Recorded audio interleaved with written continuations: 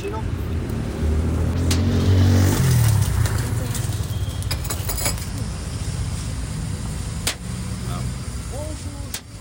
Ciao Gianni. That's it. I was told quite a lot about Napoli before I arrived here, or maybe warned would be a better way of putting it. This means I kind of had an idea of what I was getting into, and to be honest, I had low expectations. So it might come as a bit of a surprise for you to hear that I absolutely love this place. Now, I've been here for less than 24 hours, so I don't want to get ahead of myself, but first impressions are pretty much how everybody described it. Chaotic, dirty, loud are just a few adjectives that were mentioned. Qualities that are not usually deemed as attractive, but here I am, in the heart of the madness, and unlike the rubbish, I've been swept away.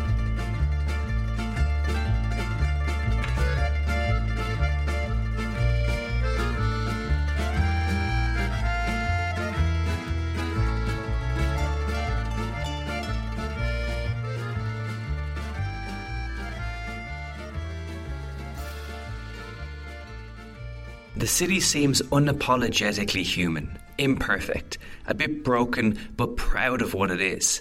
And this is what I've come to love. If you're from Napoli, please don't take this the wrong way. But if I were to personify the city, I'd say it's a bit like walking into the house of a guy who got divorced a year ago. I don't mean like a bad divorce, a good one for both parties. And it's for the best kind of split. You see, it's not like walking into the house of an older person, pristine and everything in its place. And it's not like walking into a student's house, filled with budget furniture and broken glasses. This is the house of someone who had enough money to invest in some nice stuff, but just stopped looking after it for a while. They've stopped taking out the bins and there's dishes building up in the sink. But having said all that, there is a sense of freedom in the place, a sense of, finally I can be myself. This is what I get from Napoli.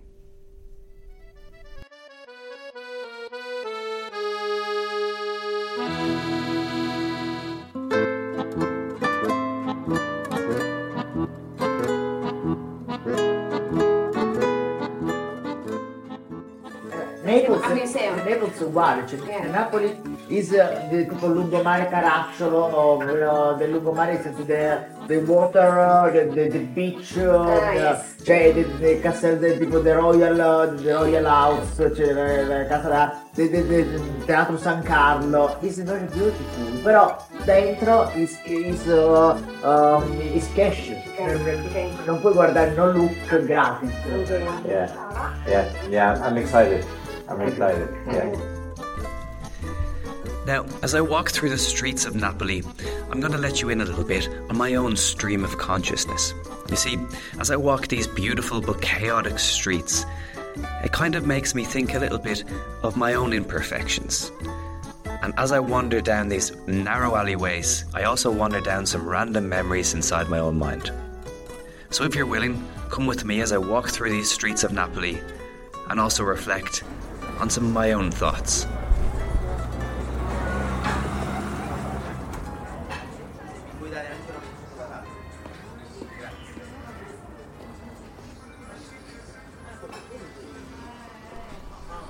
The streets are busy, and in places like this I come face to face with one of my crippling weaknesses. My complete inability to predict if the person walking towards me is going to the left or to the right. In Spain, most people tend to veer to the right, leaving you with a clear decision of how to navigate a tight footpath. In the short amount of time I've been here, I've already been duped twice by this metric. This leads to the inevitable awkward confrontation. And don't forget how many times Irish people say sorry for this type of thing. It's in our blood and there's nothing I can do about it. Excusey. My indecisiveness, coupled with my over-apologising, leads most people to gift me the "what the hell is wrong with you" facial expression. Understandable, I do the same thing. I've done some deep thinking on this before. How is it that I get into so many of these situations? You see, I'm quite a tall person, but believe it or not, I wasn't always that way. Between the ages of 13 to 15, I had what would be called a ridiculous growth spurt. As in, I would go to sleep and wake up taller than I was the previous day. This remarkable growth speed added a certain gazelle quality to my gait. My head, the decision maker, would decide a direction and communicate that message all the way down to my feet, which, because of the distance between head and foot, would be a bit slow on the uptake. This results in a head going one way, feet going the other way kind of dilemma. It's understandable for the person coming towards me to get a bit confused by the gangly, multi-directioned person coming towards them. At least at 34, I'm starting to get the hang of my limbs, but at 14 years old, you could imagine it was quite the shock. I was never the best sports person in the world, but I wasn't the worst either. But this newfound height, often seen as an advantage, had left me truly uncoordinated. I was slower, a bigger target, stupidly skinny, and I have to say, this didn't do much for my confidence.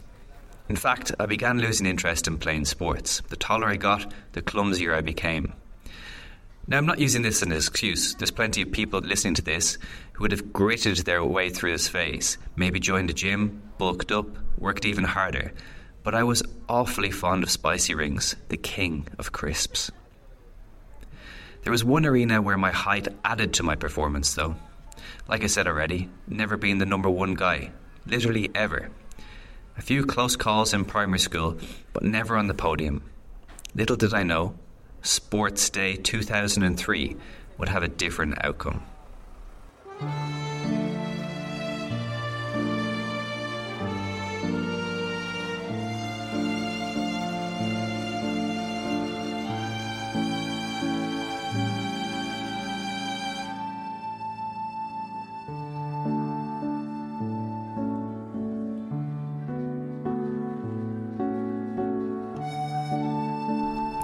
St. Paul's was and still is an all-boys school.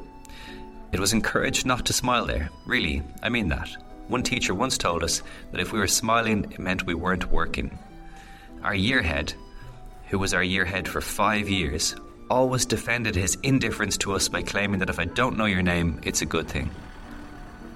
I'm sure the school has changed now, but when I was there was a whole bunch of teachers waiting to retire, playing out their last few years. And when I say playing out their last few years, I mean they took the ball and ran it into the corner every single time. Anyway, Sports Day was obviously a bit of a laugh, a distraction from all of the misery. I decided to enter the high jump competition, as when else do you get the chance to jump on a big mat?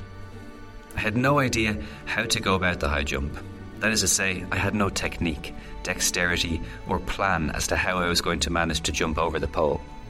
I'm not much of a planner, but life kind of forces you to start planning sooner or later.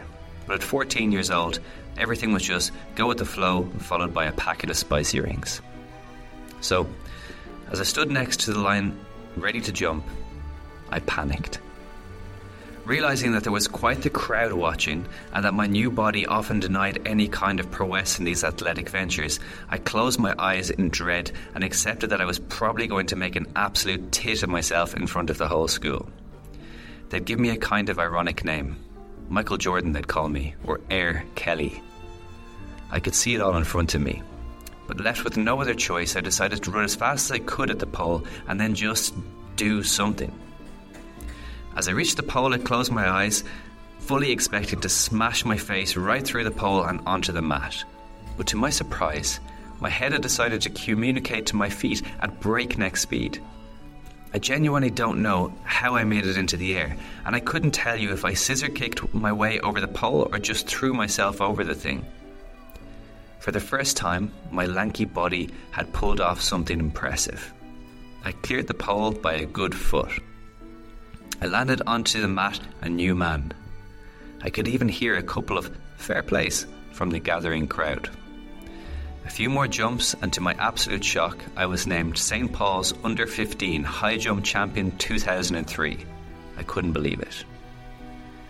Filled with a new sense of confidence and swagger, I could see our year head walking proudly towards me with my medal.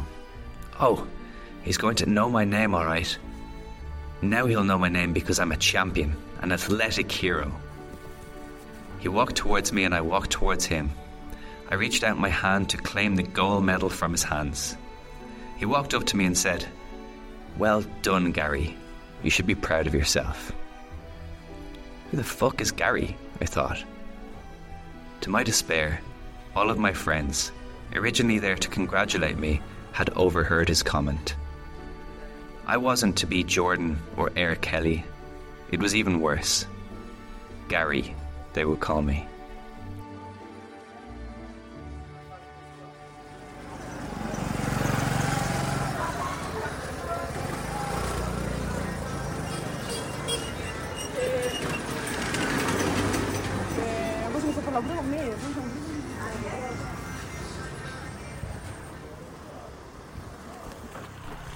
As time went on, I began to look at it in a more positive sense.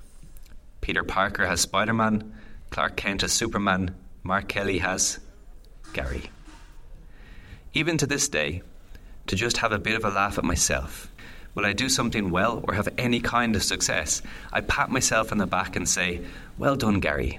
You should be proud of yourself." We all need an inner Gary. When the times get tough, I reach deep and say, "I need you today, Gary." In the name of the Father, the Son, the Holy Spirit. Dear Gary, today's presentation is a big one. I need you today.